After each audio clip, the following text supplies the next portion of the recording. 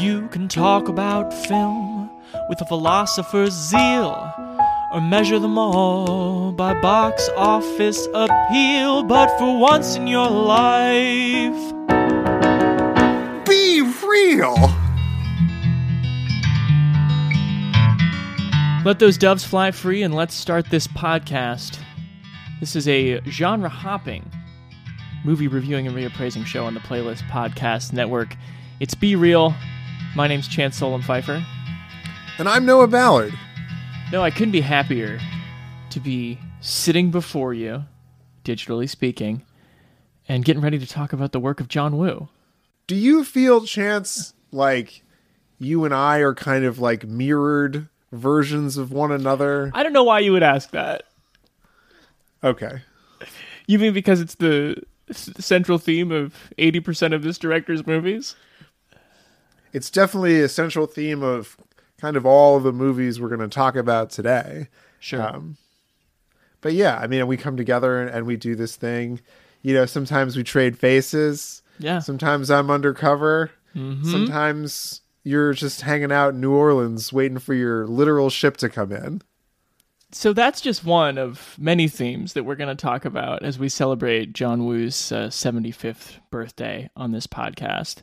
We're really excited to have Karen Fang, who has written about Woo frequently and is a professor at the University of Houston, coming up. She is going to talk about basically his whole career with us, but really hit some of the early stuff too, especially the mid-'80s breakout around movies like A Better Tomorrow.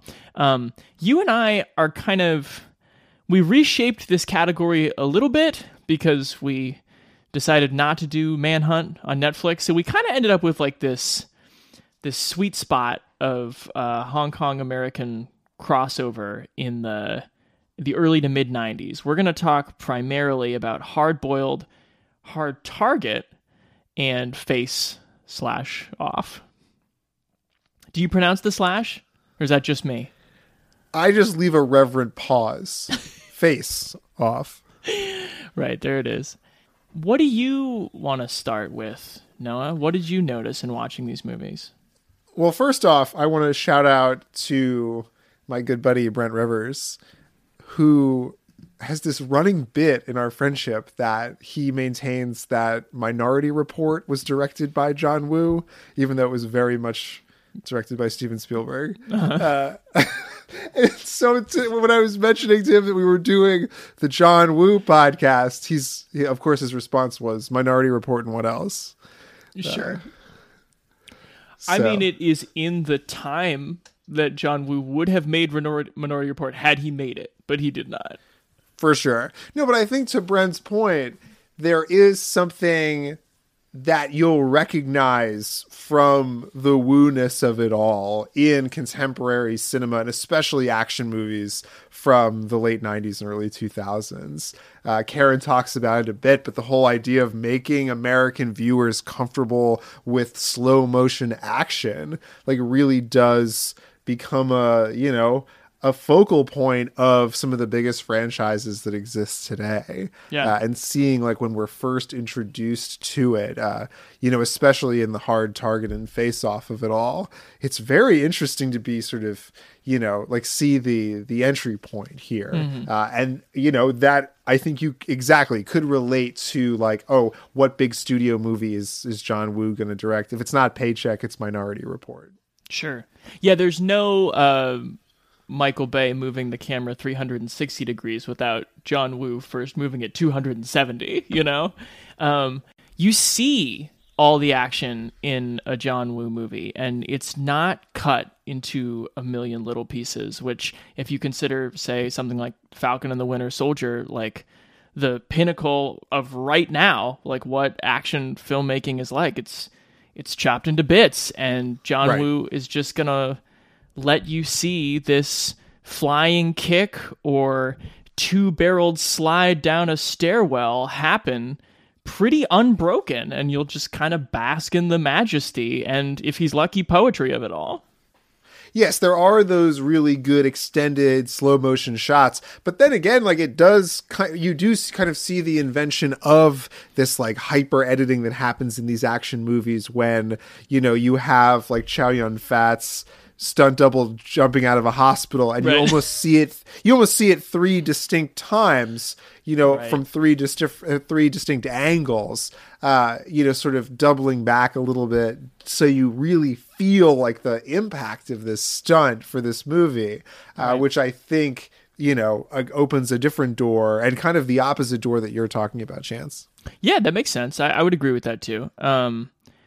He is regarded as like a pioneer of the idiom gun fu, which is building out martial arts cinema and taking it into this kind of street opera space, with Hong Kong cops and gangsters in the 80s. I also think that the gun violence depicted here is kind of endlessly fascinating and is also sort of idiosyncratic to me. His relationship to guns is that they are just these like terrible but endlessly beautiful machines, but like nobody ever gets real tactical, it's they're just sort of like these mangling, alluring implements of fate, in a pretty Shakespearean way. Yeah, they're like big unwieldy swords. Like Yeah. there's no, other than like in Face Off with the iconic sniper rifle scene, there's really no precision to any of the shooting that anyone's doing. It's like, if I have to kill a dozen people just to not hit you on the other side of the room, I'll do it. Sure. Woo's career starts long before Hard Boiled in 1992. I mean, he comes up making movies for the Shaw Brothers in the 70s, and he's an assistant director, and he makes comedies. He's made a lot of movies by the time he lands on the international map in 1986 with A Better Tomorrow, and that's where our conversation with Karen Fang is going to start. Let's go to that now.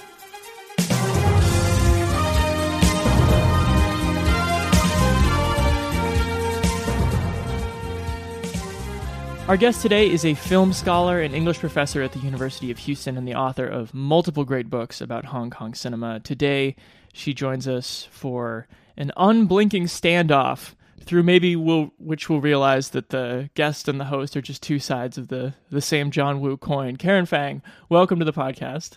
Thank you so much for having me. Since he's such an imagistic filmmaker, his way with imagery is so indelible. I'm just curious, if I say John Woo movie, what pops into your mind's eye? Well, it's interesting. We were talking before the start about you came to him through his sort of American movies, right? Whereas like that was a whole second, and at this point, a middle phase in his career, right? Because he really became a sort of global phenomenon first, in his, and John Woo, and for a lot of the world is sort of like interchangeable with Hong Kong cinema, because even though action cinema is the most portable genre across the globe, right? It's the one that travels the easiest. That is usually the sort of like most accessible film genre, regardless of culture and language, right? There was always something that was going on in Hong Kong action that was so distinct that, the reason why such a small cinema was able to export its films all over the world. And then within that really stylish and competitive and distinct brand of action cinema, there were these auteurs, and John Woo, I think, is really the most distinctive of those action auteurs in Hong Kong. And so there was a sort of one of the sort of reasons why Hong Kong cinema was discovered by the West in around the late 80s and the early 90s by like high Hollywood likes like Quentin Tarantino, was because Woo was sort of imparting this sort of like romantic, dramatic stamp on what, looks like, in some ways could look like a Scorsese or a Michael Mann kind of actioner. Mm-hmm. I feel like you've just spoken to it a little bit, but let's start in 86. You wrote a whole book about A Better Tomorrow.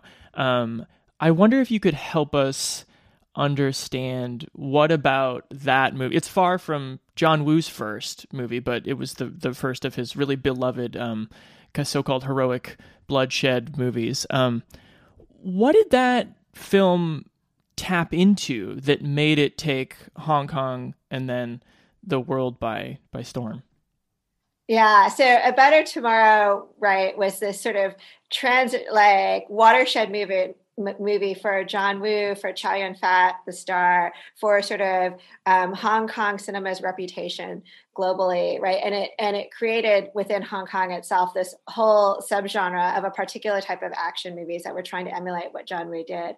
And what John Woo did was sort of take the police procedural or the crime thriller and sort of give it a layer of psychological complexity and melodrama that at some moments can seem to Western eyes like almost sort of embarrassing.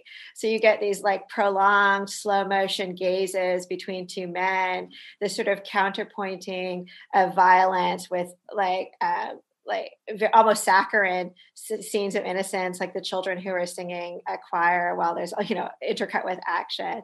But there's at the same time this like very romantic sort of representation of heroism. And for local viewers in Hong Kong, I think it was recognizable as a sort of layering or legacy of the wuxia fighting swordsman films that John Woo had trained in, as apprenticed in, right? As you mentioned, he'd been working in the industry for a while before making A Better Tomorrow. But what he did was sort of, instead of having the swords, right, he had two guns blazing, right? And he borrowed from the Westerns that he loved watching, this sort of like tailored long coat that he put on Chow Yun-fat. And so it was a sort of, John Woo is very much a filmmaker's filmmaker. He grew up as a sort of self-trained movie buff. And so there are so many references that he was just sort of able to scramble together in the way that Hong Kong does. Hong Kong cinema has always done, sort of brilliantly borrow from everybody else and then send it forward in this whole new guise. Would you mind, I know you've told this story before, but the way in which trench coats became very in vogue in Hong Kong after the release of this movie? Yeah, so movies are made really quickly. They go to theater, they go to theatrical distribution really quickly, and even the best movies don't stay in the theaters for very long. I think at the time, like what was considered a successful film would have a 2-week run in the local theaters. A Better Tomorrow remained in theaters for 3 months in the summer of Hong Kong. The Hong Kong summer when it was released. And so the Mark Gore outfit, these sort of stylish outfits that had been, I think they were actually sort of the costumer had bought sort of Armani knockoffs in the sort of Hong Kong market because American Gigolo had come out a bit earlier. Okay.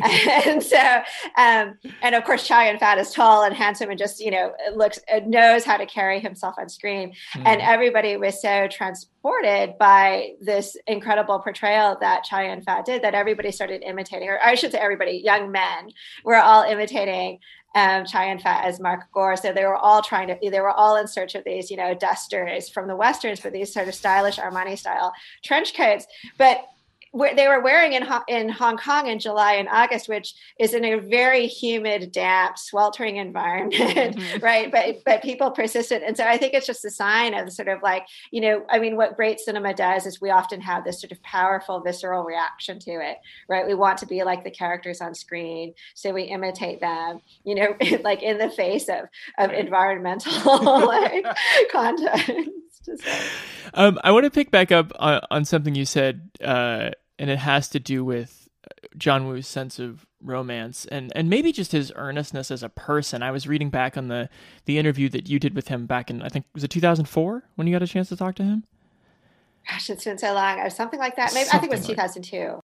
At least in interviews, and not just yours, he comes off as just a very open, sentimental, you'll ask him about a metaphor or an allegory and he'll respond like, I believe in innocence and truth and good and bad. Do you think that people have sort of misapprehended his sense of earnestness? He came from a very poor family, like many people in Hong Kong of that generation. He grew up in essentially like sort of squatter areas, and he was educated actually by missionaries at a very early age. And he considers himself Christian, which is not, Christianity is not a very significant cultural influence in the Chinese speaking world. In Hong Kong, more so than in other parts because it was a British colony. But even then, even those who would identify as practicing Christians are sort of, it's often still relatively secularized or more cultural rather than sort of spiritual. for him, like the principles of modesty, of gratitude, of service, right, are principles that really resonated with him from a very young age, and that he feels very grateful for the success that he's achieved, right? And this is something also he shares with Chow Yun-fat, who is not Christian, but I believe his wife is, and Chow Yun-fat, I mean, has also like had this fascinating interest, late life position as a sort of philanthropist in Hong Kong. And so they, I think Chow Yun-fat, and this was one of the reasons why they really connected, as a sort of like dynamic director-star duo, is that they both sort of, that Chow got and was able to personify these sort of like, almost seem like their archaic ideals of honor and loyalty and fealty and principle. And those are clearly like principles that Wu had directed and presented captured on screen multiple times doing these wuxia films. Karen, you've written a lot about how central the Hong Kong police have been to the cinema of Hong Kong, and in your book Arresting Cinema, you wrote about how the police force itself has been sort of savvy and canny about its portrayal and its closeness to some productions through the 20th century. How do Wu's depictions of cops in Hong Kong fit into this lineage? Yeah, well, I mean, so at the time that he was doing his films in the mid 80s to the early 90s, as I've written, the Hong Kong police had sort of had this really remarkable history and gone in the middle colonial period to being this sort of reviled or like untrusted emblem of colonial presence, right? And not representing the local majority Chinese population at all. And through a more complicated history than we may want to go into now, like they were able to completely reinvent that image. And one of the reasons they were able to do that is through this very deliberate collaboration with the local media, particularly the film industry. But by the time of the handover period from 84 to 97, like the importance of the Hong Kong police becomes, as a sort of cultural and local symbol, becomes even more important, because it's sort of seen as the profession, the putative resident or citizen, and also the defender of a distinct Hong Kong identity. And that's actually really obvious in Hard Boiled, which I've written about, where there's a sort of that dramatic sequence of Tony Leung, Chow Yun-fat apprehending Tony Leung, the undercover cop, and actually the undercover cop, I think you've probably seen, is again the sort of overturned plot device in Hong Kong, I think because of Hong Kong's peculiar history. Given the role that the Hong Kong police force has played in relation to protests there over the last couple of years, do you feel like there is any reckoning around the way people might watch or rewatch John Woo movies today? I think certainly for the older generation in Hong Kong, right, who remember this time after from by the end of the 70s, when the Hong Kong police had sort of reinvented their local reputation, through the early 90s, there must be a lot of nostalgia. I know there's a lot of nostalgia and wistfulness about a time when they had a police that represented them, and when they felt they had a relatively autonomous identity. And it is very sad, as someone who loves Hong Kong, that we're talking now at this time when Hong Kong has been in the news, the world news, for the past 5 or 6 years, and it's not good for in a lot of people's eyes. I think just last week there was an official parade in Hong Kong, and it was the police who were marching, not the Chinese soldiers. So it was supposed to be the local police, and they had actually changed their marching style. So they were goose stepping the way that the Chinese military do, and not in the straight leg British, traditional British police march, which they had done throughout the colonial history. And, and so much of the handover negotiations had sort of centered on like, what was the police going to do? Like, would the police remain local? Would they remain autonomous? Would they change their uniform? And so like the moment of the Hong Kong police emerging goose stepping last week was really sort of, for many people, like yet another death knell of the Hong Kong police that they once remembered sort of becoming replaced by a new kind of governance.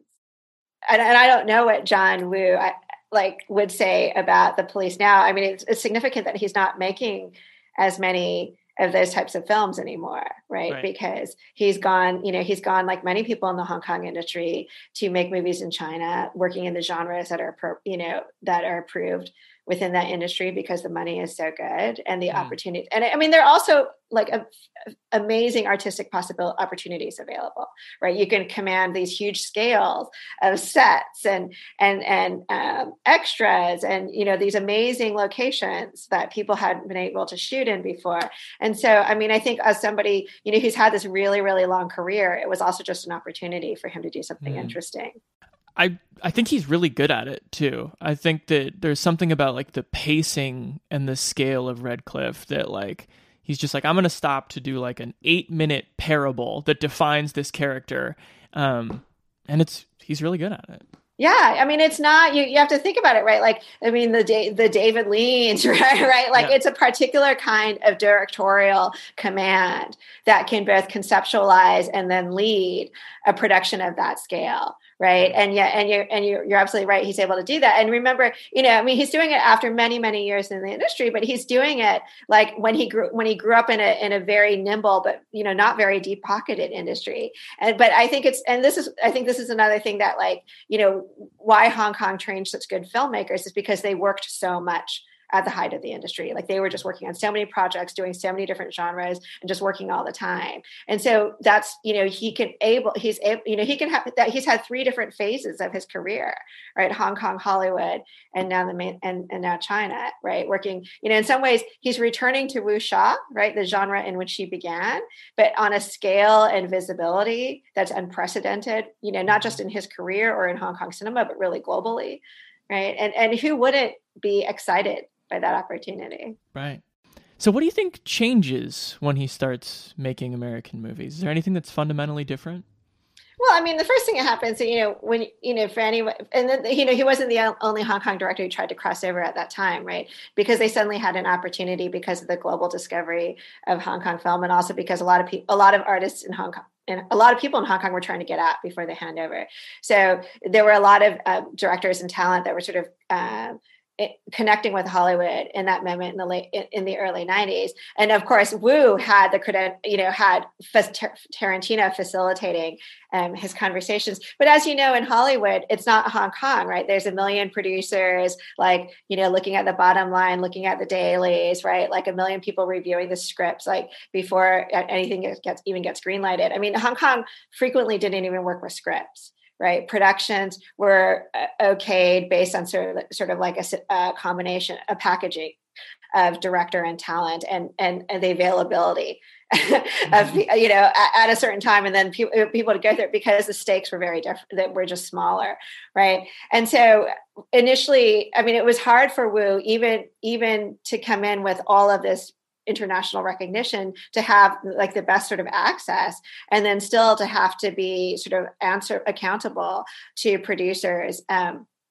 So I think there was that. And I think there's also, the sort of the strangeness for a lot of Westerners of watching the rhythm and the melodrama and the romance of a Wu film, right? Yeah. So like I mentioned earlier, the close-ups and the slow-mo, right? I mean, in a Hollywood action movie, the only time you might get slow-mo would be like just to underscore a dramatic action sequence, right? So like, some particularly sort of like dramatic action moment in a chase scene or something like that. But, Wu will always use the slow motion to underscore the characters, the relationships. And so a lot of people a lot of American watchers just, felt uncomfortable, about those sorts of moments. They didn't know how to read it. They didn't know how to pace it. I mean, it's interesting to me to hear you say that you sort of found him through that moment, because for a lot of like Hong Kong loyalists, we sort of felt that the movies didn't do justice to what, were very diminished versions of his talent. And it wasn't until Face Off that you really saw like a Hollywood version of what Wu was known for. Yeah. Right. This incredible action, this almost improbable sort of like storyline, but one that makes these characters so engrossing. Isn't Face Off kind of just like a loony literalization of this like mirroring theme that he's like always been really into?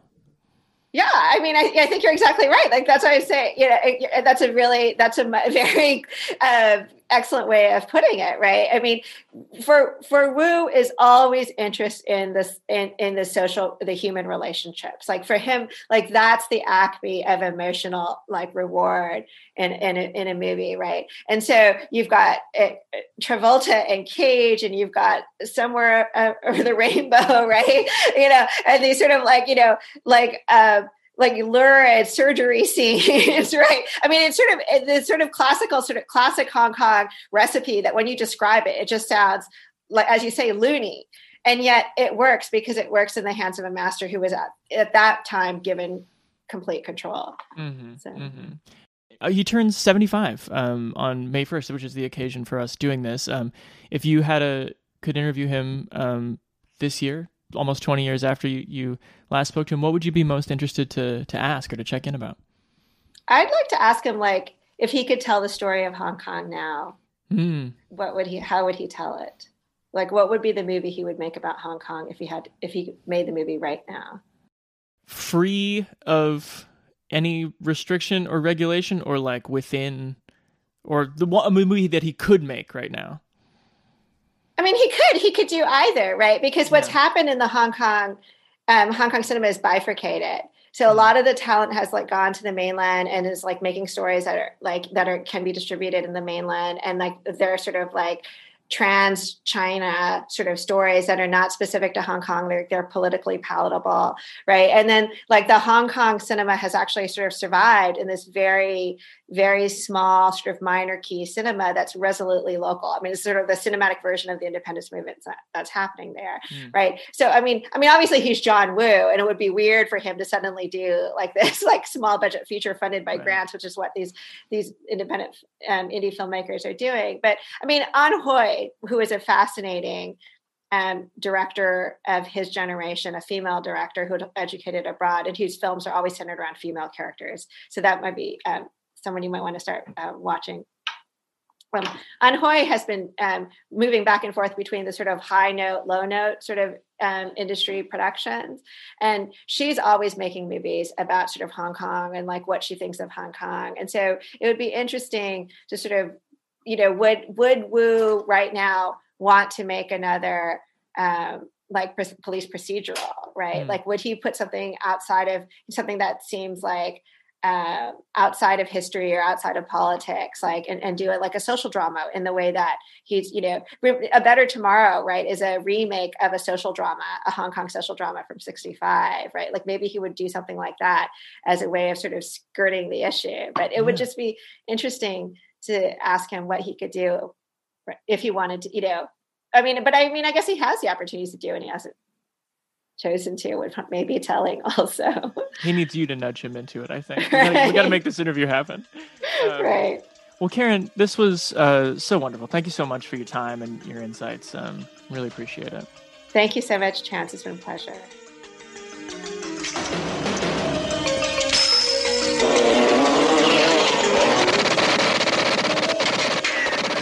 Well, thanks so much to Karen Fang for all the context on Wu's career, both before and after the movies we're going to discuss today. I would highly recommend checking out her books, either explicitly about John Woo or that mention his films. They're well worth a read. I enjoyed looking into them. Okay, Noah. Hard Boiled, 1992? A tough-as-nails cop teams up with an undercover agent to shut down a sinister mobster and his crew. So having watched a bunch of the John Woo heroic bloodshed movies from the 80s. The mirroring you mentioned, a lot of these movies are two-handers, and they do depend on the chemistry and the symmetry and also the disjunction between the two people at the center. And Chow Yun-fat is great in A Better Tomorrow. He's great in The Killer. But I think by the time you get to Hard Boiled, he really meets his match in Tony Leung. Because you're seeing kind of the third version of Chow Yun-fat, who's really like versatile within this action space. I know he's a skilled dramatic actor, but to be this kind of like the movie's called Hard Boiled. He's like a self-consciously stylized clarinet playing cop who just hangs out at the jazz club when he's not trying to, kick ass and maintain order. And I'm like, I don't even know what the American analog for this persona is. Like, maybe like a Warren Beatty could be seemingly like this artistic and this charming and this weird. But you've seen him do like the, almost kind of satanically placid killer in The Killer. And in Better Tomorrow, he's kind of like the Sonny Corleone archetype of like the damaged, charming guy who you kind of know this guy's not headed for anything good. And here he's just full on charming, irascible star. Yes. And it's a very physical performance. And he's got a certain swagger.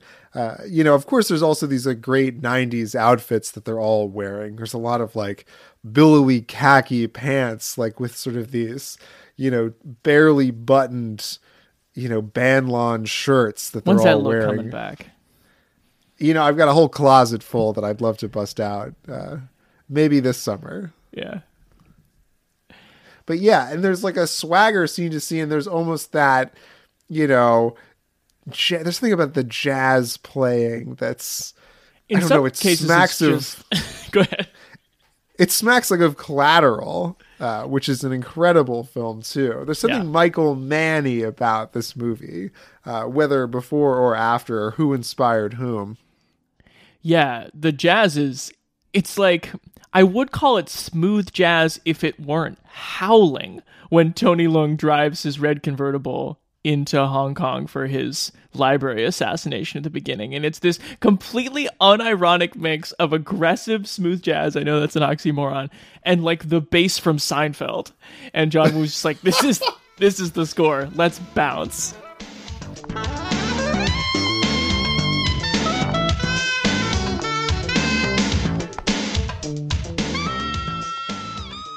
We should also say that Chow Yun-fat's character is named Tequila. And of course, you have this incredibly violent opening sequence in the bird-filled tea shop, which we can talk about. But to the point about where the style sort of meets the rules of the road, so to speak, you have this very interesting dynamic of a not quite Western police force. And Karen talked about this a little bit. But the idea that there's this like overarching control over these like cowboy guys who, much like Chow Yun-fat, will just like get into anything with or without backup and deal with the consequences later, as described, in this opening, this cold open where 100 people die, including like a super important witness. Yeah, exactly. And his partner. What I think is fun about this movie too is all the like weird kind of like narrative constructs that are happening to reveal the movie's both plot and genre to you. So this movie is a similar play kind of to like The Departed of it all. Where you have like one cop on one side and the other cop on the other side. And they're like, the audience sort of asks the question like, oh, when are these two, lines going to intersect? When are these two guys going to be in a room together with guns pointed at each other, and what's going to happen? And what I think is fun about that is like seeing how playful those lines kind of intersect. Like, I think the thing with the white roses coming in and they have to figure out the song that is like in the note, and that those notes correlate to a number system that like unlocks another sort of poem about what the crime people are up to. So that's sort of fascinating to me. It's some quality office politics goofery when Chow Yun-fat's tequila has to come into the office of, I think, the woman he's dating, but they don't seem connected quite in that way, at least in my read. But then they have to sing Lionel Richie's Hello together to crack this code. Right. Yeah, they're at the point in their relationship where they've like been together a couple times, but they're not exclusive. And then, of course, this like super suave, super stylized protagonist is threatened by the fact that this woman gets a bouquet of white roses every single day from some unseen suitor.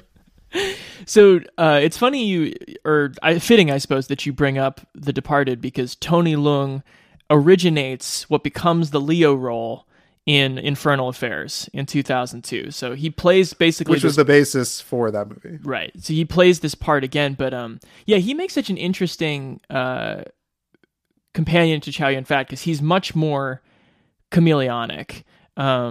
He seems like he is super into the music, like the soundtrack is playing like just for him at the beginning when he like takes down this guy in this library and he's like, oh yeah, you betrayed him, with this like 1,000-watt grin, and blows his brains out.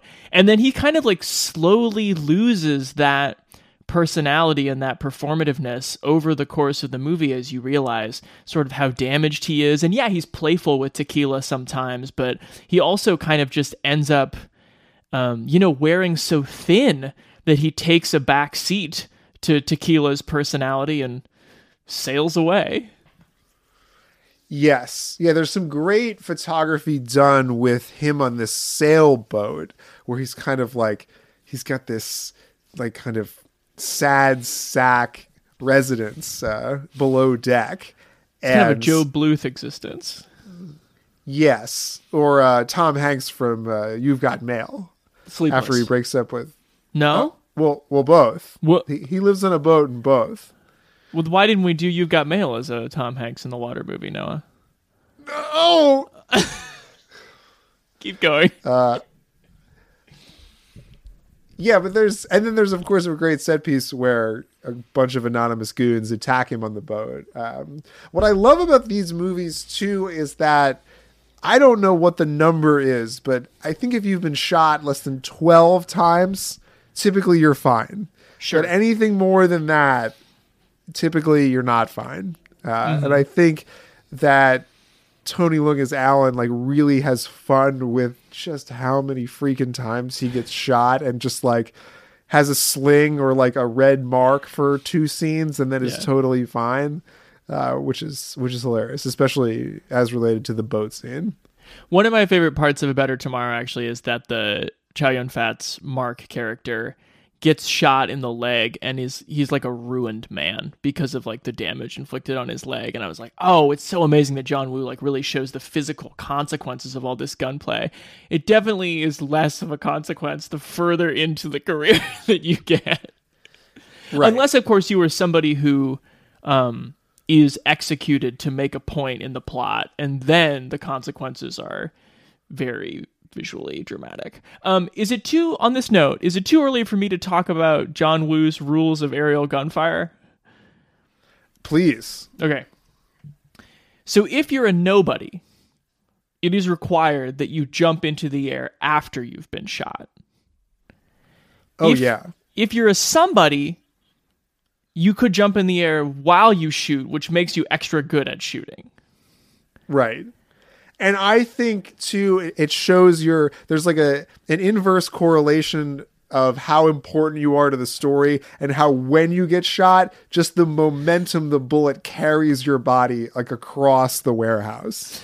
For sure. Like if you go 10 or 15 feet, you're probably like, you never had a line. Right. But the more dignity you're given, maybe that's it. It's about dignity. Well, maybe not in Hard Target, but definitely in Hard Boiled. If you're a somebody who's in trouble, jumping into the air to avoid gunfire is one of the only ways to do so. If you stay on the ground, you're screwed. But if you're confronted with a nobody, you can just stay on the ground and probably outdraw them. You do not have to jump in the air. You can just shoot them And as we've mentioned, then they will be forced to jump in the air as they die. Little known fact, I would say automotive rule that John Woo has. Yes. Car doors, not able to shoot a bullet through those. No. Can we talk about my guy Philip Kwok, who plays Mad Dog in this movie? Oh, like the stunt coordinator who they gave a part to without any like of him in the actual script? Yes. Let's talk about him. I love this because this is in the tradition of Hong Kong filmmaking where like we're writing and rewriting the script as we go. We look over at Philip. Hey, he is a perfect dead-eyed heavy. Like, let's slap an eye patch on that guy and let's get him in this movie. And I just don't think we have enough of that like visual first casting anymore of like, this guy is a soulless animal. Like, put him in here. I think he's a very nice man. If you look at other photos of him, he doesn't look like that. He's definitely acting. But boy, he basically takes down all the vestiges of the old gang in that warehouse by himself. And then to cap that off, bends at a 90-degree angle to light his cigarette off the hood of a flaming car. And I appreciate that shit. Me too, yeah. No, and I like the Mad Dog character as sort of like the, there is honor among thieves. Yeah. Like his demise like comes in the fact that, yes, he will not shoot a dozen patients and nurses just for the sake of it. But yeah, there it unfortunately, his boss will. Johnny Wong, not a nice man. The worst. So can I ask a general question? Yes. What's your mileage on just the maximalism of John Woo? Because, I mean, this is a 2-hour, 10-minute movie where the hospital gunfire is, 35 minutes? Yeah, no, and it's a lot. And it's the kind of thing, too, where, this is clearly inspiration for, the John Wick of it all. Right. And that is, some beautifully choreographed, fighting mixed with hand-to-hand weapons, mixed with other weapons and firearms and whatever. This one's a little bit more, sustained mayhem. Right. Mayhem is the word. When you have the bad guys undercover as cops massacring the cops who are undercover as patients, I mean, it's just this terrifying puzzle of just murder. Right. And then you have, of course, what I think is both the best and maybe the worst thing about this movie is the babies. Mm-hmm. So at some point they just have a nursery full of 30 newborns and they're like, oh no, the elevator's broken and the guy's coming in and the building's going to blow up. We got to get these babies out the window. And it is one of the most ludicrous but also harrowing scenes of these SWAT guys juggling babies out of a window while there's real physical effects are going on around them of these explosions. And you're kind of wondering, it's nuts. It's Teresa Mo has gotten to do at least a couple fun things in the office. Is this movie going to use her in an interesting way? And it's nope, she's in charge of the babies. Yeah, she's in charge of the babies, except for the one that Chow Yun-fat. That, I think, is more funny. that where he has the baby under one arm, and then, they're making things explode right next to him, and the baby seems to be fine. And he apologizes to the baby for I believe he says, for the X-rated action. Right. And then he doesn't apologize to those for covering that baby in someone else's blood. Nope. Can we talk about just John Woo's blood splatter for a second? Oh, yes. I think it really kind of again goes to what his deal with violence is, because he is a master of these insert shots that don't have to be there. For instance, like you said, in the evolution of this action movie, John Wick's movies don't have these insert shots. It's John Wick has to keep moving. You don't get to see the bone come out of the arm or the blood splatter or what. But just always seem to have this kind of, there's like a real sense of loss when that blood is splattered, because it's often on a white hospital wall or a white library floor. And I think he is setting it up so you literally see a loss of life, like sullying the world, which goes again to stain. Just how earnest he is about this stuff. Yeah, the violence literally leaves a stain on these pure white backgrounds that he chooses to frame. On babies. Let me ask you this, just as a general watch question for you. Do you find that it's harder just generally to watch overly like gun violent films just in like the world we live in?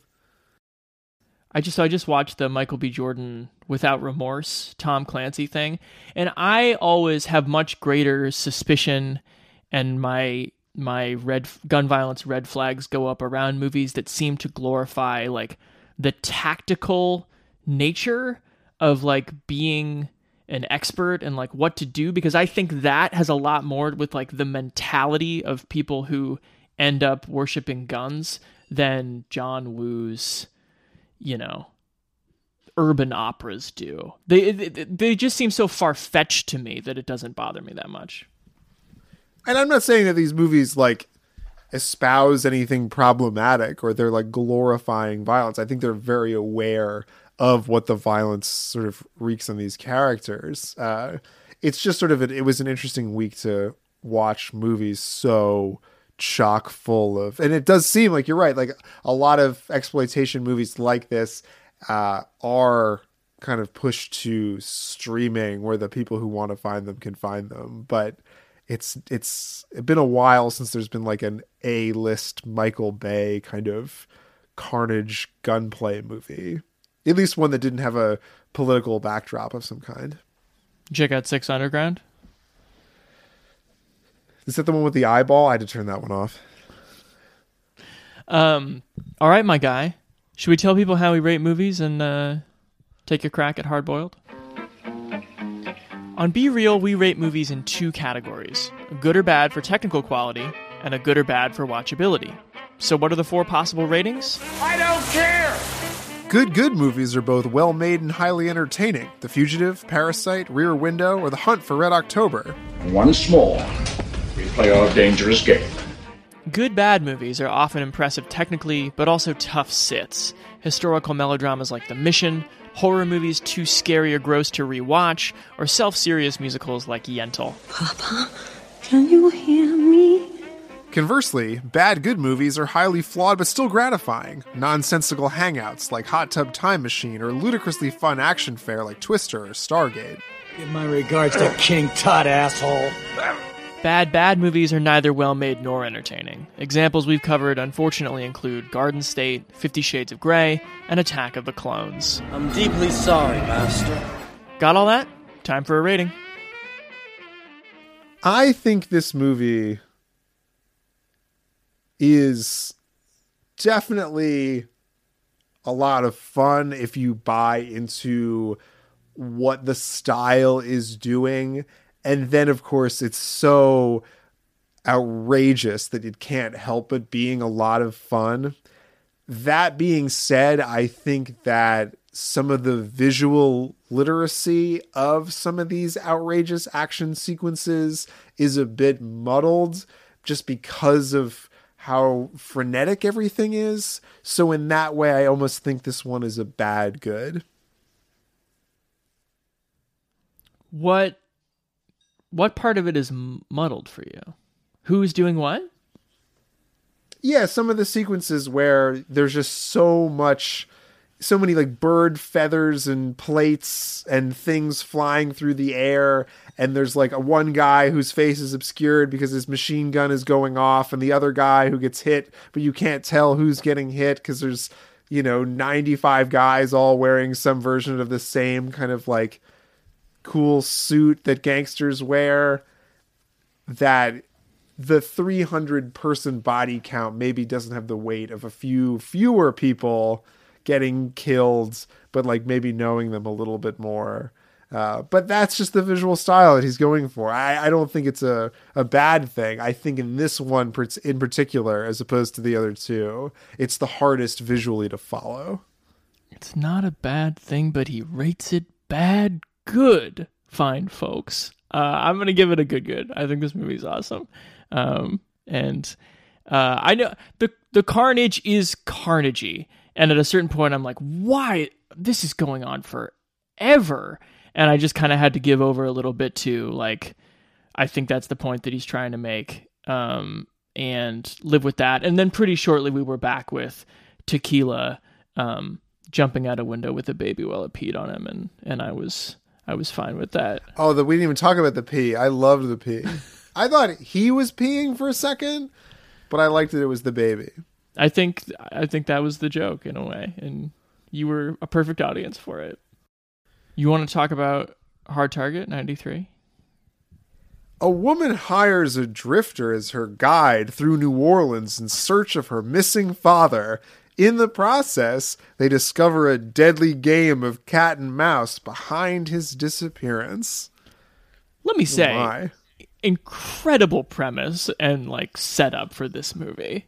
I mean, ludicrous. Yes, ludicrous. But the fact that like it's set in New Orleans somehow makes it all sort of believable. And this movie also believes that because it's set in New Orleans, and just saying, oh, it's New Orleans, that's enough to have like a most dangerous game in New Orleans. Right. And also it's set in New Orleans. Like, so naturally our hero is Belgian.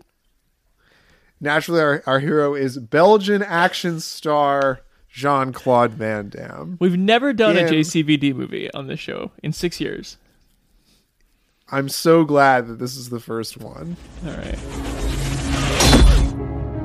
It's like a drug, isn't it? To bring a man down. I need to fill out a missing person. What is the name of the missing individual? Douglas Charleston. Relationship of reporting partner? Daughter. You want to find your father. Get somebody who knows the city to show you around.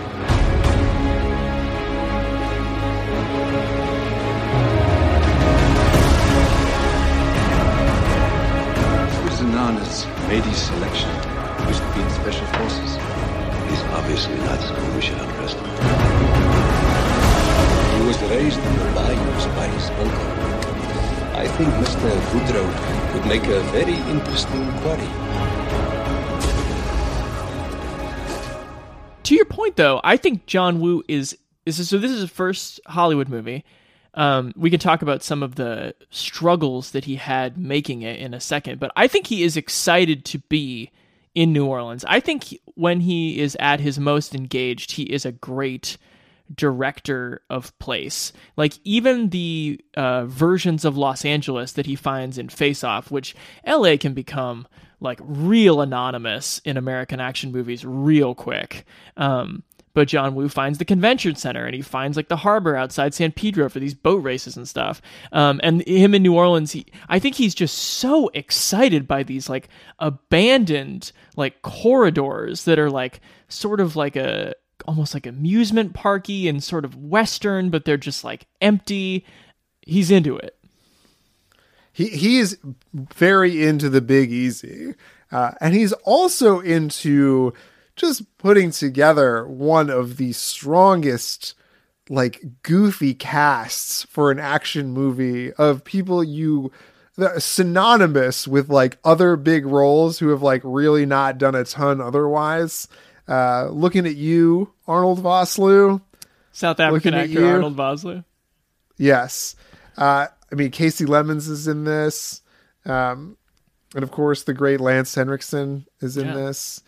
And then for some reason in the last the last reel, Wilford Brimley is in this movie in, I think, one of the worst roles that he has ever done as French ? Creole ? Resident, who was connected with Jean-Claude Van Damme. Let me ask you this. Had you seen the GIF of Wilford Brimley with bow and arrow on the horse riding away from an explosion. Had you ever encountered that on Twitter? Yes. And it was a really satisfying moment to be like, oh, it's from Hard Target. Interesting. That was exactly what I was like, one day, I kept seeing it, like, one day I'll watch whatever that movie is, and holy shit, here it was. Chance, have we ever done another movie where the protagonist's name is Chance? We've never done Homeward Bound. We've never done Rio Bravo. So I think this may be the only one. I love that Jean-Claude Van Damme's name is Chance Boudreaux. Such an unlikely name for someone who appears with, and this is prime Jean-Claude Van Damme, business in the front, party in the back. The mullet is this greasy mullet. It's incredible. It's the party. The party in the back is, on its third night and has taken multiple people to detox. It is. Yes. The back has seen things that the front has not. The production story behind this movie is that Universal is like happy that John Woo is there, but then he like wants to make a movie and they're like, oh, we didn't think you wanted to direct movies. It's just like one of those stupid like studio politicking anxieties where it's like, oh, we're so excited, but like, oh, are you sure you want to make a movie? And then they give him like 65 days to make it, which Hard Boiled took like 130 to shoot. So like 65 is nothing, especially for someone who's like used to finding the movie and as he makes it, and choreography is a huge part of it. So yeah, there's some struggles here, and then he has to, I think he recuts it and resubmits it to the MPAA 7 times because like they couldn't get the violence at an R-rated level, and then Jean-Claude Van Damme and his producers like steal the movie and make a cut of it where he like cuts out a bunch of Lance Henriksen stuff. And there is a quote from Jean-Claude Van Damme where it's like, people didn't pay this movie ticket to see Lance Henriksen. They paid to see me. Yeah.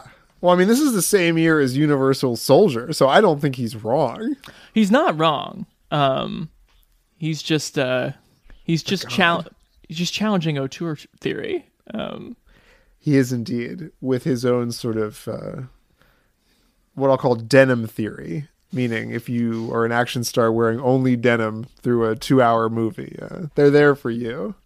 I really enjoy the simplicity of this movie. I mean, it's almost breezy by John Woo standards. And people don't really have to... It's a double-edged sword, because nobody really has to make much of a case for why they're doing anything. And on the one hand, like, do not make Jean-Claude Van Damme externalize and speak a case for why Chance Boudreaux is, looking for $217 so he can rejoin the Merchant Marines, pay his union dues, and get on the right side of history here. Like, I don't want him to explain that. That would be bad.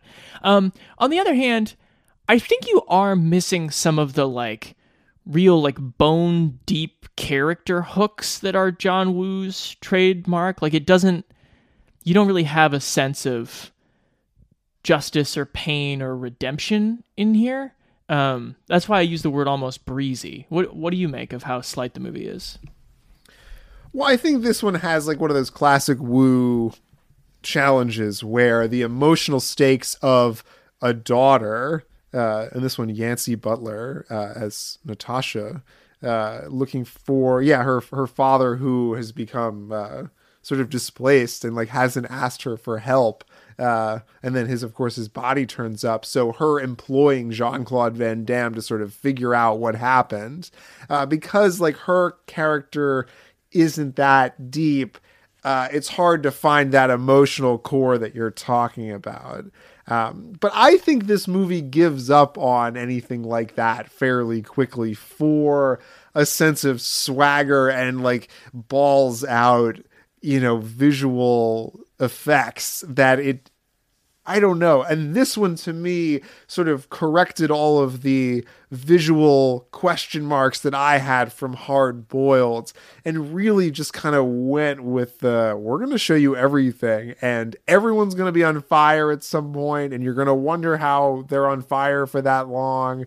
You're going to wonder how this motorcycle is being driven with this guy's feet for 35 seconds. Oh my God. But like, it's there. It's there, and the camera, this is what you were talking about in the opening, the camera will not cut away.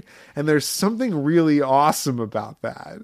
Especially in the cold open, too, where you kind of see, it's sort of like Wild Wild West when you like see the first guy getting like hunted down. Yeah. And it cuts back to this. And this movie also is like infused with this Sam Raimi campiness. Sam Raimi being a producer on this. But even with like the arrows shooting through the air, it's such like a Xena warrior princess kind of like move to it, where it's this sort of campy, is it going to get to him? Where's it going to hit him? Where's the blood going to explode kind of visual gag?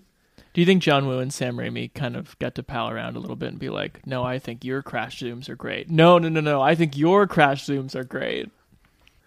Yes. Let me point out another layer of what you're talking about, and just to kind of defend or maybe explain Hard Boiled for a second. I mean, that is the opus of his cop and gang movies. Like there is a fundamental chaos to like a collectivism around those two bodies in Hong Kong as they just like crash into each other, as he's made them crash into each other for a decade. And here he's like, I'm going to do it at the highest pitch I've ever done it. And I think part of what you're talking about in some of the clarity and the legibility is trying to get into an American space where, the joke is, this summer, one man, like this nation has a cinema of one man. And for John Woo to kind of dive into that space, especially with like one of the most recognizable and egocentric action stars of his day, I think some of the clarity you're talking about comes from that. What's your favorite set piece, stunt, violent act in this movie? I mean, you have to love just how many times that Lance Henriksen gets like blown across the firework factory in the climactic scene. The Mardi Gras graveyard? The Mardi Gras graveyard. Yeah, where he just like kind of dusts himself off after being like shotgunned to raise a little bit more hell for a few more minutes until he ultimately dies, spoiler alert, via grenade to the crotch. Now, you're sure you want to pick that and not Jean-Claude detailing the rattler with his mouth? That's a good one, too, when he takes the rattle off it and then stuns the snake long enough that it'll prove to be a way of stopping the guys chasing them through the bayou. Phenomenal. I agree with you that Brimley's character is terrible. Like, as soon as I realized, like, oh shit, they're going into the swamp to see his uncle, and I haven't seen Wilford Brimley yet, that was when I texted you, and I was like, this is the best moment of my life. Like, Chance is going back to see Uncle Duvet in the bayou. Brimley does not have a single, like, line or idea of consequence in the movie. He's just mumbling in the worst Cajun accent you've ever heard, looking like Santa.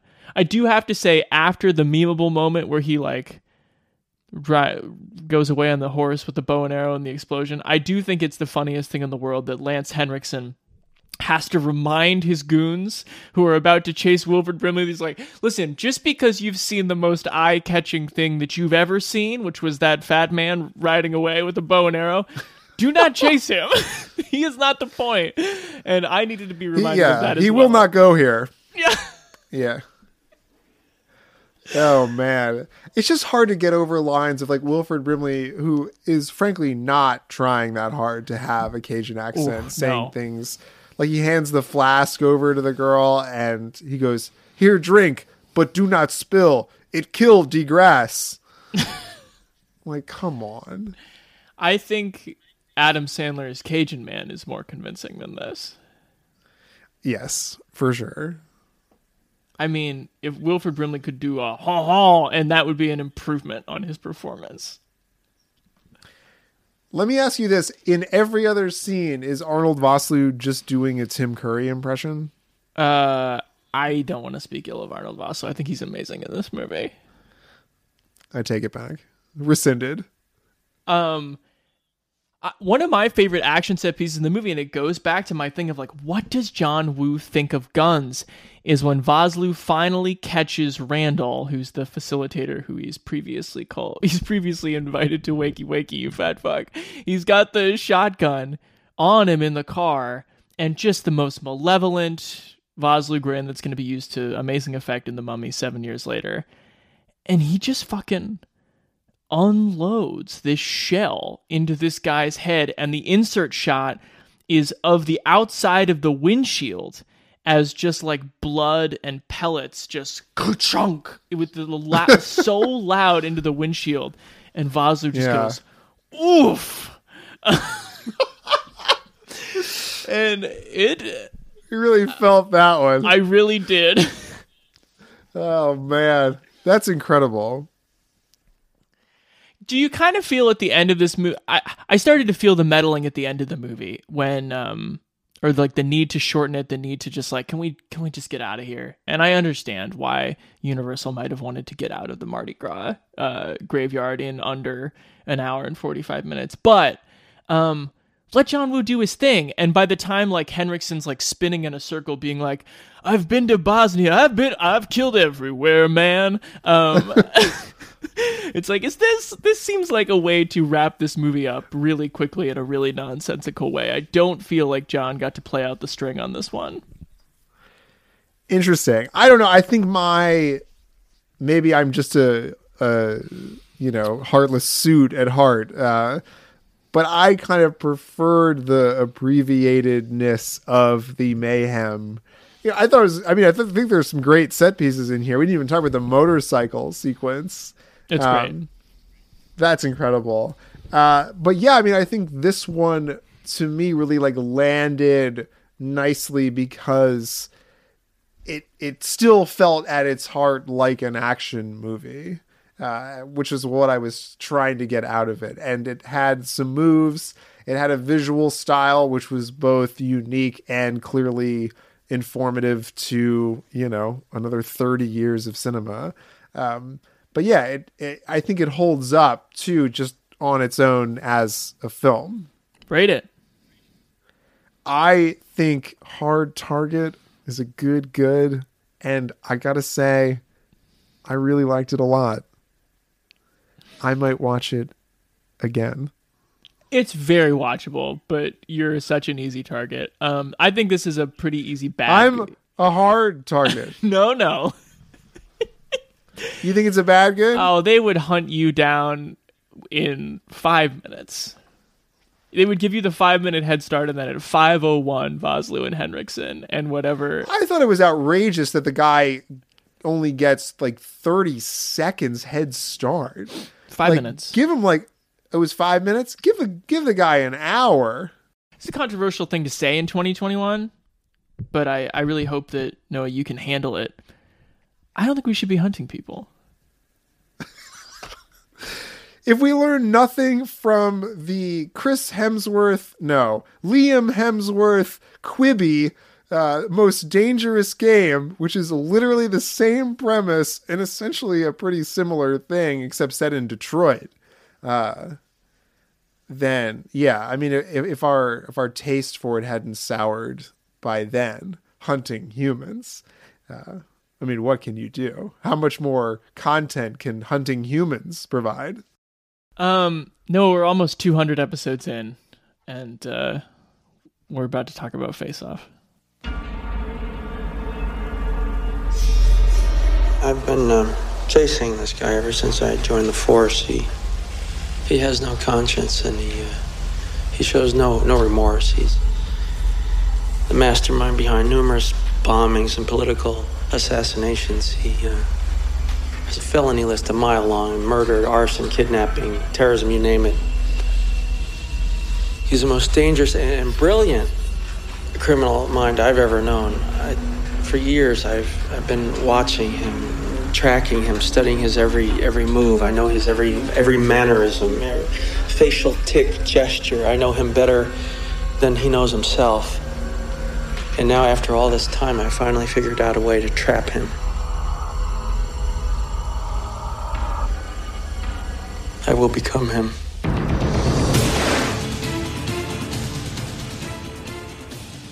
I'm trying to get on John Woo's level, and I found things in this movie that spoke to me, and moments of acting and sentiments that so far outpace, the conversation we would have had about it 6 years ago, which I think would have been more like, har har har, they switch faces, it doesn't make any sense, which it doesn't, and we can absolutely har har har at it. But there were just things I appreciate in this movie that I never expected to. I, for one, had not remembered that they switched faces. Oh, yes. You thought this was Mighty Ducks 4: Face Off? From the poster, at least, it almost doesn't look like an action movie. Is that fair? It almost looks like a supernatural, Freaky Friday. Right. To foil a terrorist plot, an FBI agent undergoes facial transplant surgery to assume the identity of the criminal mastermind who murdered his only son. But the criminal wakes up prematurely and seeks revenge. And I don't think it is a spoiler to say he puts on the other guy's face. Oh. The aforementioned revenge. Plan 1, step 1 is put on the other guy's face. I have to say, though, one of the absolute coolest scenes in this movie with some great, tricky workarounds is faceless Nick Cage smoking that cigarette in that lab. I love that shit. That's a pretty good one. In the glasses, and then with the edit around the slow clap that you're not expecting, you're like, I don't think they're going to show it, and then they show it twice with the clapping. It's great. Let me ask you this, though. Because I almost feel like this is Woo having a little bit of fun with his own bullshit. And I say that with all due respect. But there's something about the Sean Archer character that is so, he's almost making fun of, the Chow Yun Fat of it all. Where it's this guy is so moody and, so obsessed with work and, this outrageous sort of, international criminal / I don't even know, fashion icon, if you will. Yeah, his trench coat model. That it's almost the premise is comical. That, I mean, it almost starts with notes of Grosse Pointe Blank, where you have, of course, Nicolas Cage being like, this guy is so irritating, I just have to assassinate him.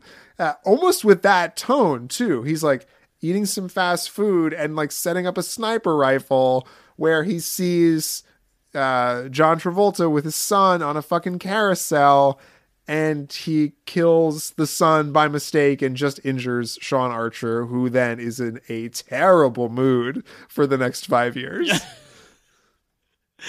Yeah, as his home life crumbles around him. Castor Troy's next 6 years were probably really fun. He probably took a lot of those Alka-Seltzer hallucinogens and had a grand old time. It is.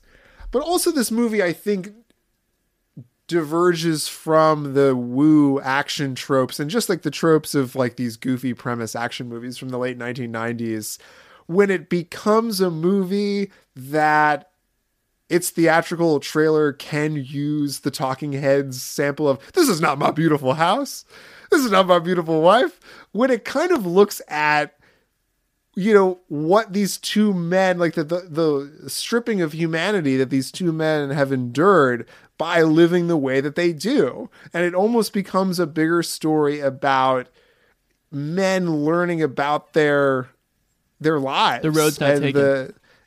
And the road's not taken. This movie has, weirdly, I think, more in common with The Family Man, which will be made in a couple of years, than it does maybe with The Hard Boiled world.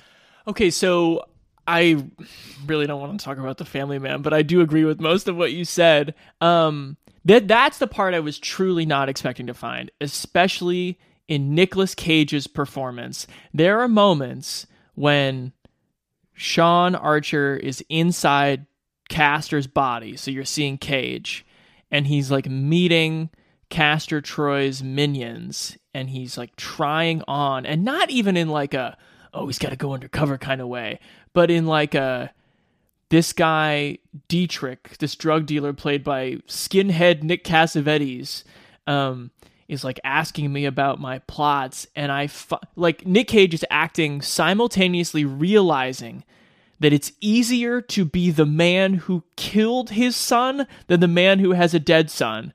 And also moment to moment how fucked up it is that he's realizing that some of the best acting I think he's ever done. It's like, and this is Nick Cage's favorite movie. He said it in a GQ interview last year that he's ever been in, and you can totally see why. It is the most ludicrous and on the nose, but also somehow layered acting exercise that anyone could ask for in a loud, successful movie. That, I gotta say, part of the charm of Face Off watching it now as opposed to when I was 15 is like, they will never make anything like this ever again. They won't, unless they reboot this exact movie. And I don't even think that, I mean, John Travolta doesn't get his fair due maybe in this movie, but he's also like playing the weird Nick Cage character while he's like trying to seduce Joan Allen, but also like maybe trying to be like a cool dad. Is also so weird and entertaining, if not compelling acting. Yeah, I don't think he can quite get to where Cage is going, because I don't think doesn't give him. I just don't think he's as good of an actor, and also I don't think the material's quite there. And it's complicated by the fact that Castor Troy is still more or less like raping Eve. But yeah, there is almost that hint of like, okay, I'll submit to. I want to push. What? Go ahead. Wait, finish your thought. Where you have those notes of Castor Troy in Sean Archer's house being like, "Do I have no choice but to submit to the mundanity of this existence?" Yes, and I would argue too that I was also like kind of freaked out by the conceit of like, is this dude going to like assault this other dude's wife in a pretty like aggressive way? And I would argue the movie kind of handles that relationship the most tastefully, because if anything, the new Sean with the Nicolas Cage underneath him spends a lot of time trying to connect with this unhappy woman that he sees, and does try to figure out, okay, like what is going wrong with this marriage that I can fix. Like, of course, parenthetically, it's as a fuck you to his rival, but he isn't just there for the physical contact with Joan Allen. He's there to show that I can be a better husband than you can be, Sean, and I will show you, and I can run the police department better, and I can be a better cool dad. So it's more about like playing the game better than it is just about sort of this like heartless revenge. And like, you know, I mean, of course it creates, you know, emotional trauma as it goes, but I don't know that the emotional trauma is necessarily the goal. Yeah, I know that doesn't make it any easier on Eve, but I agree with you. The movie is, well, it's a John Woo movie. She doesn't have a ton of agency. No, she's a successful surgeon. She is a successful surgeon. Yeah. Enough so that she believes that face transplants are real. Let me ask you this. Is this the movie that, because it's Cage's favorite, did it like unlock like the Nicolas Cage that would populate the screens, the small screens for the next however long his career will last? I don't know.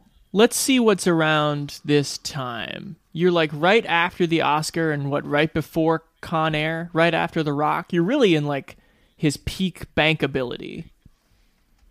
Uncharted territory, yeah. But I think there's something about like the scene where he's dressed as the priest and he like fucks with the girl in the choir and makes and like one of the more insane facial expressions ever captured on film or digital. I'm looking at it right now. I think I'm looking at it right now on IMDb. And that also, man. the fact that John Woo... I think that one of the things when you're younger and you watch a movie like this, and when you watch a lot of movies that you might term bad good, you think like, they didn't mean to do this. This is off the rails. This is crazy. I think what's kind of amazing about Face Off is like, I think they meant to do a lot of this shit.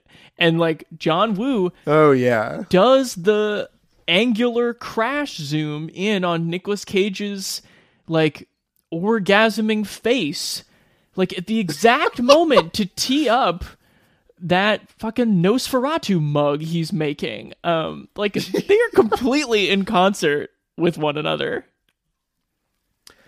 I love to, and you have to poke at this movie because A, it's from 1997, and B, it's outrageous. I just love how stupid the faces look when they're separated from the bodies. Oh yeah. That is the bogus science in this movie is, I mean, I would say unparalleled, and totally shameless too, with its level of just like, what do you mean? Like it'll be healed it'll be healed in hours. It sits on like a plastic tray in one's face and then it's healed in hours. Like, how does that, what is that? How does that work? Yeah. Hollow Man saw this movie and they're like, we need the empty face to look better than this. Yes. Oh my God. Hollow. Oh, you're talking about the memoirs of an Invisible Man, right? You watch your fucking mouth. I'm talking about Hollow Man. What's your favorite sequence? Probably like the prison riots. Yeah, like that's a good one. You got some John Carroll Lynch and some Tom Jane in there. Hell yeah. That's right. Did you know that Mark Wahlberg, according to IMDb trivia, turned down the part of Pollux Troy? I can't imagine why he did that. Who did that? Mark Wahlberg. Why wouldn't he want to play Pollux Troy? I don't know.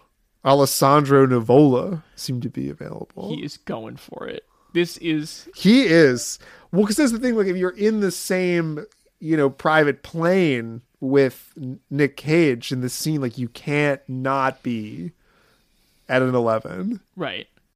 One of the funniest things in this movie, Nick Cassavetes, bless him, will never live up to the legacy of his father. But one thing that John Cassavetes never got to do is deliver the line, "Hey, Sean, how's your dead son?" Oh, man. That's so what a great good. line. I love it's such a throwaway scene too, for like no real reason, because it could be deeply emotionally and narratively impactful. But when you realize that Castor Troy's put on the Travolta face, and it's like, oh, but how did he like get that science done to him? And then of course, like, his boss and partner, CCH Pounder and Robert Wisdom, respectively, like, they know what's going on, so he'll be like out of prison in no time. And then it just like cuts to them like just tied to the face-off chair as he's burning down the whole thing. Like, pouring it's not Martin gasoline Sheen. Yes, pouring gasoline and lighting them on fire. It's no Martin Sheen falling off the 6th floor warehouse from The Departed. And it's almost like the opposite. It's such a throwaway, like, oh, he's fucked. As you can see from this one throwaway shot, he's fucked. Thank you. That he is, yeah. He will die in prison now. Not a big deal. He will die in prison in the end. Can I say something insane, though? I would love nothing more. From the twisted mind that gave Monkey Bone a bad good, I think that Face Off might be good. I think that it is much more in control of what it is doing than I would have ever thought possible. And the fact that its premise is absolute lunacy, I can live with it. Like they'll never, and again, I just, maybe this is a bullshit argument, but I just find myself charmed, but like, they'll never give $100 million to like nutcase actors who are themselves drawing people to this with a Hong Kong filmmaker who's like in the process of, you know, changing the way action movies will look for the next at least 10 years. It won't happen again. And it seems like a precious artifact, and maybe I'm being too precious about it. I'm going good. Wow. Yeah, I mean, a movie that you can pitch as, you know, what, like Speed meets Trading Places? Come on. Or however they got this made. What would with you... post-Pulp Fiction Travolta and Cage about to make his favorite movie ever. Wow. Yeah, I mean, if you package this thing right. But yeah, I agree with you. You agree with me? I think it's a good easily. Yes. I feel like for movies right now, these are mediocre times. Oh my God. Looking back to a golden oldie like Face Off, really, you know, gives you a sense of like what movies should be doing. And like with all the money floating around in streaming, like why can't you just like find two, if you want to make Joe Pesci look like he's 60 and not 75, why not put that $100 million into like switching his fucking face with someone? I know this may not be a very intellectual thing to say, but it's just like, why are we afraid? One of the most fun things that you and I get to do over the course of our 6-year journey on this show is talk about movies that are weird. And they are just all over the fucking place. And they were doing what they wanted to do and they were trying stuff out. And I just think that movies today, especially $100 million movies, are so afraid to just be bizarre. They're like, the last thing we ever want to do is be laughed at or made fun of. And why instead try to be German expressionist, baby? Face Off is a fine film. Okay, let's do 5 minutes on Other Woo as we close out here. Can I ask you a question? Yeah. I rewatched just the red sand fist fight between Tom Cruise and Dougray Scott at the end of Mission Impossible 2. It's so much slow motion. It's so much of Tom Cruise and not a stuntman doing like flying roundhouses in the air. It is so cool. But we are not that far away from us redoing that, doing all the MI movies and being like, Mission Impossible 2 is awful. What? and I believe it is. So is it just the fact that that fight scene is at the end of 2 hours of like acidic gobbledygook? Like, how come that movie didn't speak to us in a woo sense? Is it because, can I toss something out? Is it because exposition is just not his thing and those movies are all exposition? Well, yes, those movies require a certain level of like you being interested in the Tinker Tailor Soldier Spy of it all. Whereas I don't know that movie has any larger ambitions than just being a cool action movie, like as witnessed by like the first freaking frame where he's just like, excuse me, I'm upside down rock climbing, I can't take your call, but if you leave me a brief message. Yeah, and I think too, like that movie, he fundamentally like doesn't understand, as I think you said earlier, the Ethan Hawke character. Like I don't think Ethan Hawke is Hunt. Like a Chow Yun-Fat kind of, you know, morality super cop guy. Yeah. I think he's I don't know, closer to like a Jack Ryan. Yeah, there's not a lot to that guy until Tom Cruise in the 6th movie is like, wait, there should be more to me. Well, really, it's the third one. It's the Abrams one that really like buys into it as like a romantic comedy. Fair enough. That's what I mean. Like, maybe Broken Arrow is like one of the worst examples of like, John Woo just does not care about this Christian Slater character. The movie just does not care about these characters, which on rewatching Face Off is like, that's the most amazing thing about this movie is how much it cares about just nonsensical madness. I want to encourage people real quick. I checked out Red Cliff, at least part 1, which is when John Woo returns to China in the late aughts and starts making these like vast 4-hour like historical epics about the like revolution in the time of the Han Dynasty, and he is so good at it. As I talked to Karen about, his sense of pacing and very kind of like plain but loud gestures that like clarify who characters are.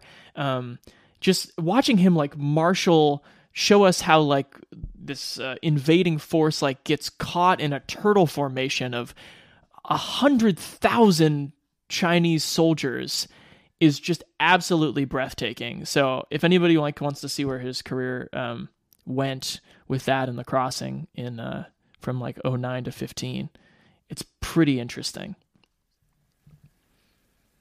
And I recommend Broken Arrow, starring on. Christian Slater and, and John Howie Travolta. Long.